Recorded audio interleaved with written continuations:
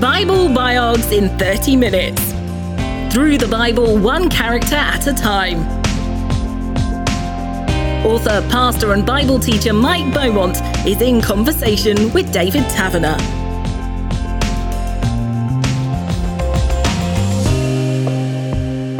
This episode is a little bit different, Mike, because we're not just focusing on one Bible character, but a family, really.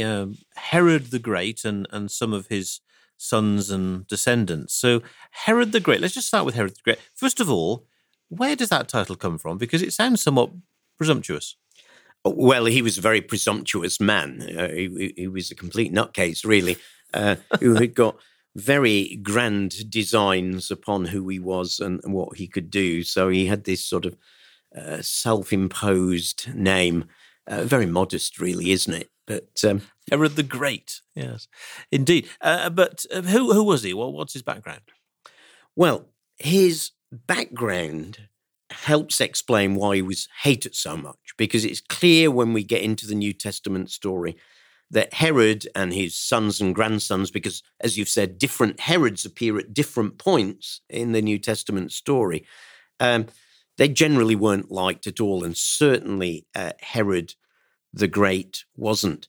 So why was he so disliked? Well, he was disliked because he was not really a true Jew in the eyes of most Jews. Mm-hmm. He was what we call an Idumean. Now, that's the New Testament equivalent of the Old Testament word Edom. Oh, yeah. You remember that Edom was that territory to the southeast of the Dead Sea. They had opposed Israel when they had wanted to pass through, and even though they were descendants from the same family roots, Edom, Esau, so there were family connections, but Edom had refused to allow the Israelites to pass through their territory on their way to the Promised Land when they'd left slavery in Egypt at the end of that 40-year wilderness wandering. And so they'd had to pass round them. And ever since that time, they weren't enemies, but there was constant hostility and friction between the Edomites and between the Israelites, between the two of them. Something of a family squabble, to say the least. Yeah, it was a sort of, for people who watch things like EastEnders, it was probably the equivalent of those sort of family feuds that go on there. Now, so there's this background of long-standing hostility. But after Babylon had conquered Jerusalem in 586 BC, many of the Edomites had taken the opportunity to migrate from Edom to southern Judah. And they had settled there, and then even more followed them when Edom itself was conquered by another people called the Nabateans in the 3rd century BC. So you've got to imagine this like southern area of Judah that's been taken over by these Edomites who become known as Idumeans. So there they are within Judea, but they're not really Jews. Yeah, they're family way back, but they are definitely not true Jews. And so these Idumeans were never really recognized as true Jews. So when Herod the Great manages to persuade Rome to appoint him as their client king, the king to govern on their behalf, he's hated by most Jews. Why? Because he's not a true Jew. Now, he could argue, of course I'm a Jew. I come from Idumea. I come from the south of Judea. And they would say, no, you're not. Look at your history. Clearly, you're just an immigrant. And just as immigrants can be looked down upon so often today, so were they. So they weren't seen as true Jews. And that's why Herod was hated so much by those who saw themselves as true Jews. He was really an imposter, a half-Jew at best, imposed upon them by Rome, who had conquered Judea and Jerusalem in 63 BC. And ever since that time, Judea had been part of the Roman Empire. And King Herod there was a whole host of backstory, but he eventually managed to persuade Rome to put him in as king in 37 BC, and he reigned from 37 BC till around about 4 BC. Now that must mean then that this is the same King Herod that was around when Jesus was born. Exactly. But hang on, let's just sort out something here. 4 BC, you said his reign ended. Ah, yes. Somebody got the calendar wrong when they were working things out. Because if Jesus was born, scholars tend to think round about 3-4 BC. Okay. But it's not that he was born before he was born. It's simply when the calendar was organized, someone got the date slightly wrong.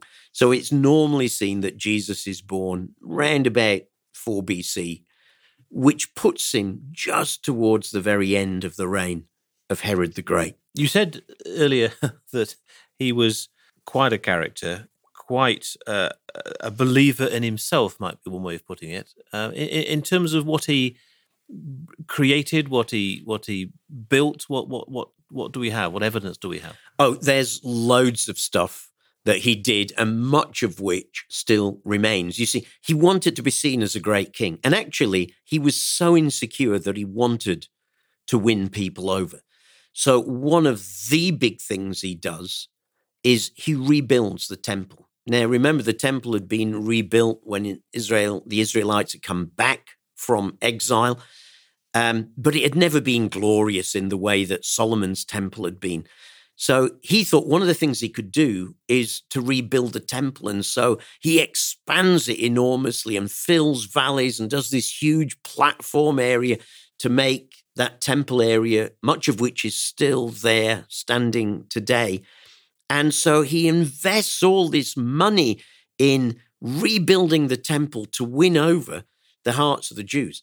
But of course, for true Jews, they just think it's not a real temple. Why should a non-Jew be allowed to rebuild our temple? So the very thing he did to try and win them over was the very thing that alienated them. They just thought this temple was defiled. But besides the temple, there were a whole host of other things. He built theaters and amphitheaters and monuments and fortresses, some of which the ruins still remain today. Of course, all that needed paying for, didn't it? Mm. And where did the money come from?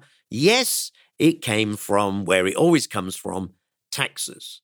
So here's yet another reason for them to hate them. Oh, and by the way, he conscripted labor for much of these projects. So Israel had known what it was to be slaves way back in its history, and God had freed them. And here's now this supposed king of the Jews who's now putting them back into slavery. So it was like everything he did on this grand scale really just turned against him. Just south of Bethlehem, there's something called the Herodian. Is that linked to King Herod the Great? Yes, it is. It's named after him. Modest again, isn't it? The Herodion, the fortress palace that he built south of Jerusalem. In fact, he built a whole number of palaces south from Jerusalem. And what they were there for, they were his escape route. So that if ever the people turned against him and revolted, he would be able to make his way south, going from one of his fortresses to the other. Two of the perhaps best known today are the Herodian and Masada by the Dead Sea. And these were incredible fortresses. I mean, the archaeological discoveries that they've unearthed already today, because you can go to both these places and walk up the hills and see them. In the case of Masada, you can walk up it, but it's actually easier to take the cable car these days because it's so high up. So these were incredible places, but they were also a reflection of his paranoia.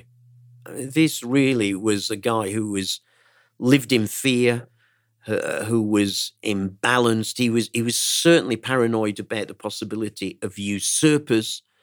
This gives an idea of what this guy was like. He murdered his wife, 3 of his sons, his mother-in-law, his brother-in-law, his uncle, and a whole host of others. Goodness.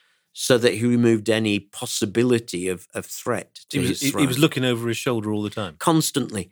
So we've got a guy who is immensely powerful, backed up by Rome. Remember, he rules on Rome's behalf. So the might of Rome behind him, but an incredibly insecure man, paranoid man, worried that people might be out to depose him, trying to do good things to win people's love and affection, and yet everything that he did just seemed to turn them against him even more. And as you say, he is the king who is there at the birth stories of Jesus. So we find in Matthew chapter 2, do you remember when the Magi come and want to know where is the one who's born to be the king of the Jews? And they go to who? To King Herod. And it's this King Herod.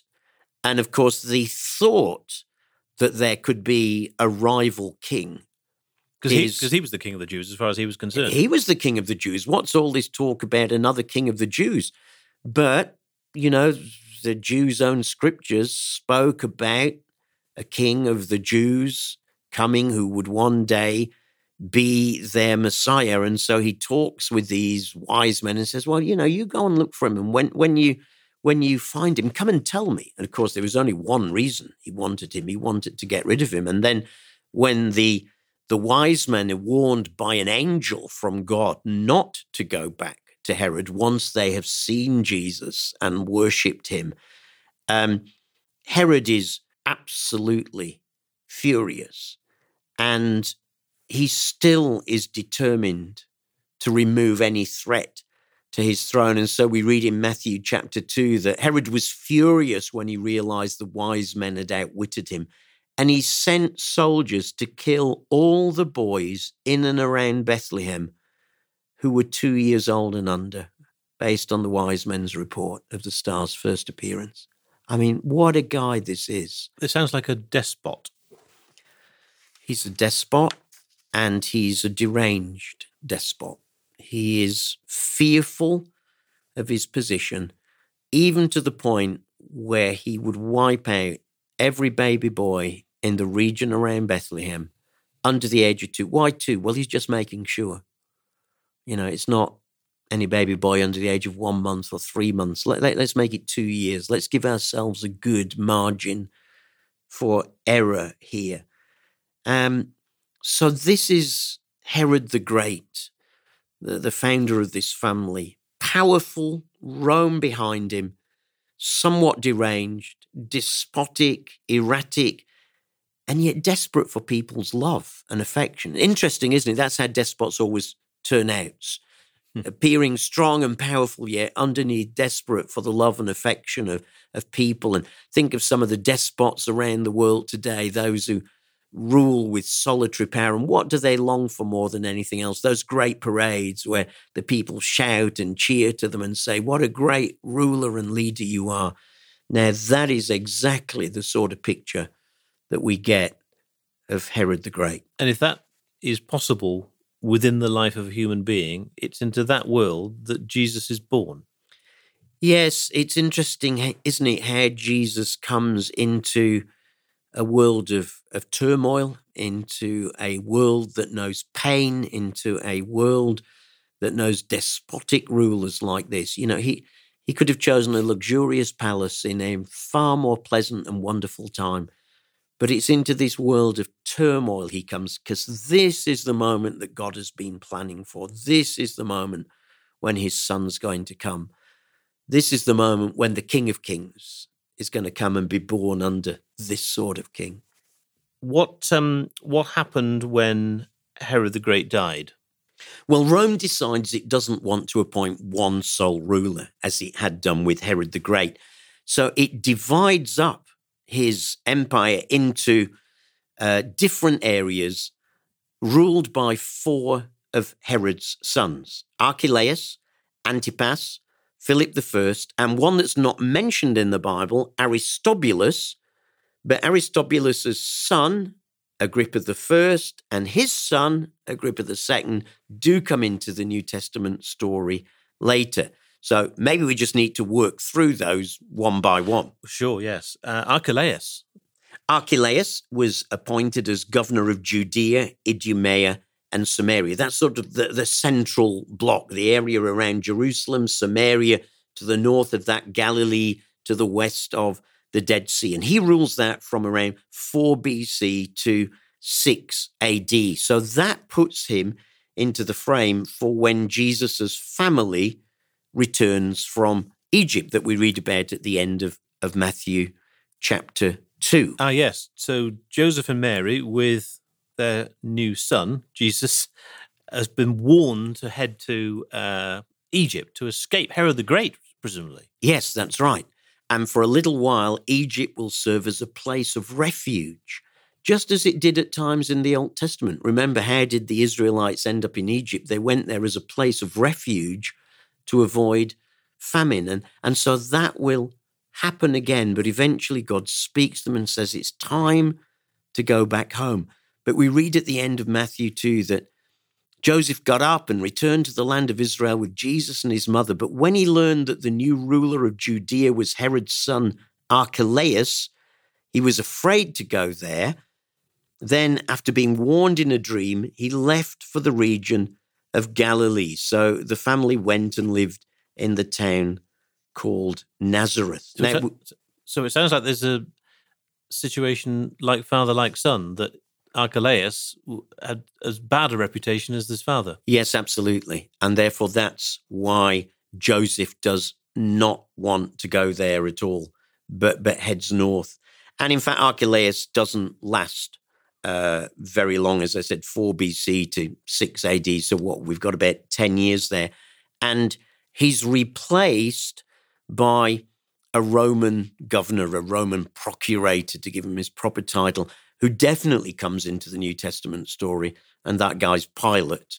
But we'll just have to park Pilate for a moment. But he replaces Archelaus. Rome decides it doesn't want another king there. It wants direct rule itself, and Pilate is sent in to do that. So Joseph and Mary, just to get us into the Christmas story again briefly, have sort of avoided going through the territory that Archelaus, the son of Herod the Great, had responsibility for, and have ended up in Nazareth. And that's where Jesus grows up. That's right. Archelaus doesn't last very long. Yep. One of the other sons of Herod the Great is Herod Antipas. Yep. Now, he is appointed as Tetrarch of Galilee and Perea. Now, Perea is a region to the east of the River Jordan. So it's a strip of land that runs down the River Jordan, pretty much towards from Sea of Galilee down to Dead Sea in rough terms. But Galilee is the real one that we need to focus on. So he's the one who's the ruler in that area where Jesus is going to grow up. And he rules for much longer, from 4 BC to 39 AD. So he's the Herod who's in the background throughout Jesus's ministry.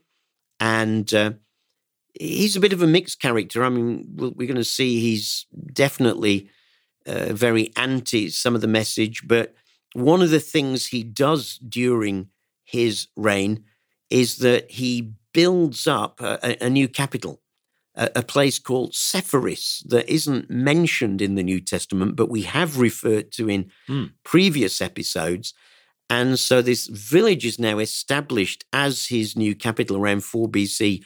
And there was lots of building work going on. It's quite likely that Joseph and Jesus, as carpenters, or as we've said previously, as the builders, the small-time builders, may well have been involved. It would have taken about an hour to walk from Nazareth to Sepphoris. And that remains his capital until eventually he builds Tiberias on the Sea of Galilee, and that becomes his capital in 19 AD. You mentioned that he's a tetrarch. There's all these terms around at the moment, a procurator and all the rest of it. What is a tetrarch? Yeah, all these are technical names that Rome had. Rome was great at having procurators and tetrarchs and governors, and they're pretty technical descriptions. One of the interesting things, by the way, is when we come to Luke's gospel and his story of the early church in Acts, he's pretty good at getting all these names right. To be honest, I confuse them at times. They're the rulers. But Luke is really accurate at getting, if there's a tetrarch in a place, he puts that there's a tetrarch rather than a something else. So we just need to see them, I think, for simplicity, as the particular title that Rome gave in that situation, and there were slight differences between them. In the case of Herod Antipas, though, he was obviously in charge of a particular geographical area that was very much the land in which Jesus lived. And he, like his father, Herod the Great then, was an Idumean, so was sort of a half-Jew. Yes.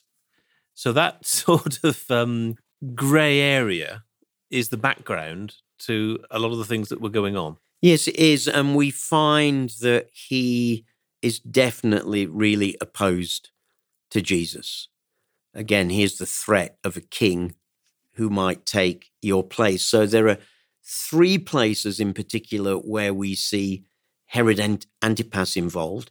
He's the Herod who executed John the Baptist in Matthew chapter 14, and the whole thing about Salome dancing in exchange for give me the head of John the Baptist on a plate. He's the Herod who in Luke 13 actually makes clear that he wants to kill Jesus. And he's the Herod who's involved in Jesus's trials in Luke 23. So when Jesus appears before Herod, you remember he has loads of trials and he's passed between pillar and post and the high priest and Herod and Pilate and so on. And he's the high priest who comes in there. So, second son of Herod the Great, ruler of Galilee, that area where Jesus grew up, but clearly again, his father's son, and opposing the message of John, who was preparing the way for Jesus, and the message of Jesus himself, and is involved in his trials at the end. What does the Bible text tell us about his character? Well, he clearly sees Jesus as a threat and the message of Jesus as a threat. And those examples that we've just quoted there all show that this guy is clearly opposed to Jesus. In fact, Jesus calls him at one point Herod the Fox. You know, this sneaky guy who sneaks up like a fox does, but there's malevolence. It might look nice and sweet, that dear nice fox, but out to cause trouble. So the fair trial that Jesus didn't get was, to a large extent, down to Herod Antipas. Yes, absolutely. Although I think what is made clear in the gospel accounts is that it's like all the different parties come together. It needed all of them to come together. It needed the Jewish leaders. It needed the high priests. It needed the Sanhedrin, the Jewish council. It needed the Herod as the local ruler. Eventually, it's going to need Pilate as the Roman governor. And all of these are brought together. All of them stand against Jesus at the end. Politics is complicated. The third son of Herod the Great was Philip. Philip I, he is the ruler of Trachonitis. Now, Trachonitis was a region to the sort of east-northeast of the Sea of Galilee. We don't really hear about him, but what we know is that he was the one who rebuilt Caesarea Philippi that comes into the story. He rebuilt Bethsaida on the lake. And unusually, this Herod was actually pretty well liked by his subjects. He treated them well, but he doesn't come hugely into our story. And the fourth son doesn't come in either. He's not mentioned at all. Aristobulus, he's simply not there. But his son and his grandson do come into the story. So Aristobulus, son number 4, he has a son, Herod Agrippa I, who's king of Judea, back to that central area again, 37 to 44 AD. And this is the Herod who's responsible for killing James, for imprisoning Peter, and he will ultimately himself be killed by an angel in Acts 12. And his son, Herod Agrippa II, takes over from him. He's king of Judea from around 50 to 100 AD. He's the Herod that Paul appears before in his trials in Acts 25. So we've got a whole range of Herods there. But I think as we've gone through that sweep, and I know it's a little bit complex, but I hope the thing that stands out is these were not nice people, General. This was not a nice family. They were in power. They were the despots, but they were also incredibly insecure and would do whatever they needed to do to hold on to power. And therefore they were opposed to this Jesus, as were some of their followers. Sometimes in the New Testament, we hear about the Herodians standing against Jesus. And this seems to have been an influential group of Jewish leaders who were supportive of Herod. Clearly they were greasing one another's palms and things were working for one another. So the Herodians were very pro-Rome, and therefore, naturally, they didn't fit with a group like the Pharisees, who really saw Rome as just an imposed power and wanted them gone. And yet the Herodians and Pharisees would often come together and ally against Jesus. So this is not a nice bunch of people at all that keeps cropping up at various points, different members of the family. And all I would just say is when people are reading their New Testament and they read about Herod, just check which one it is in this family chain. And if you've got a Christian Basics Bible, there's a nice little chart that sets this out and helps you to understand that. As you sort of reflect on that family and think of the so-called power that they had, so-called authority, and contrast that to Jesus, what comes to mind? Well, Jesus came and said the Son of Man came not to be served, but to serve. And what that strikes me as, real leadership gets down and serves. Real leadership doesn't sit in a throne on high and issue decrees. That's what Herod and all his sons wanted to do and were terrified of losing power. What a contrast to Jesus, who Paul tells us in Philippians 2 did not count equality with God as something to be clung on to, but emptied himself, taking the form of a servant and humbling himself even to death on a cross. Now there's true leadership for you, one that does not cling on to position and power, but that readily lets it go to serve others, contrasting with these Herods that keep appearing, who were desperate to cling on to power, who tried anything they could to get people to love them, and yet were doing the very things that made people hate them more. So an incredible contrast here between the Herods who were desperate for power and would do anything to keep it, including murdering your own wife and sons. And the contrast with Jesus in the gospel, whose story interweaves between these Herods, who sees that real power, real leadership, is not about clinging on to it, but letting it go and giving yourself to serve others. And it's when we give ourselves to serve others that God can really use us and bless us. David Taverner was in conversation with Mike Beaumont, who's written about the people of the Bible throughout the Christian Basics Bible. Catch their conversations anytime on the UCB player or with your favourite podcast provider. Just search for Bible Biogs in 30 minutes.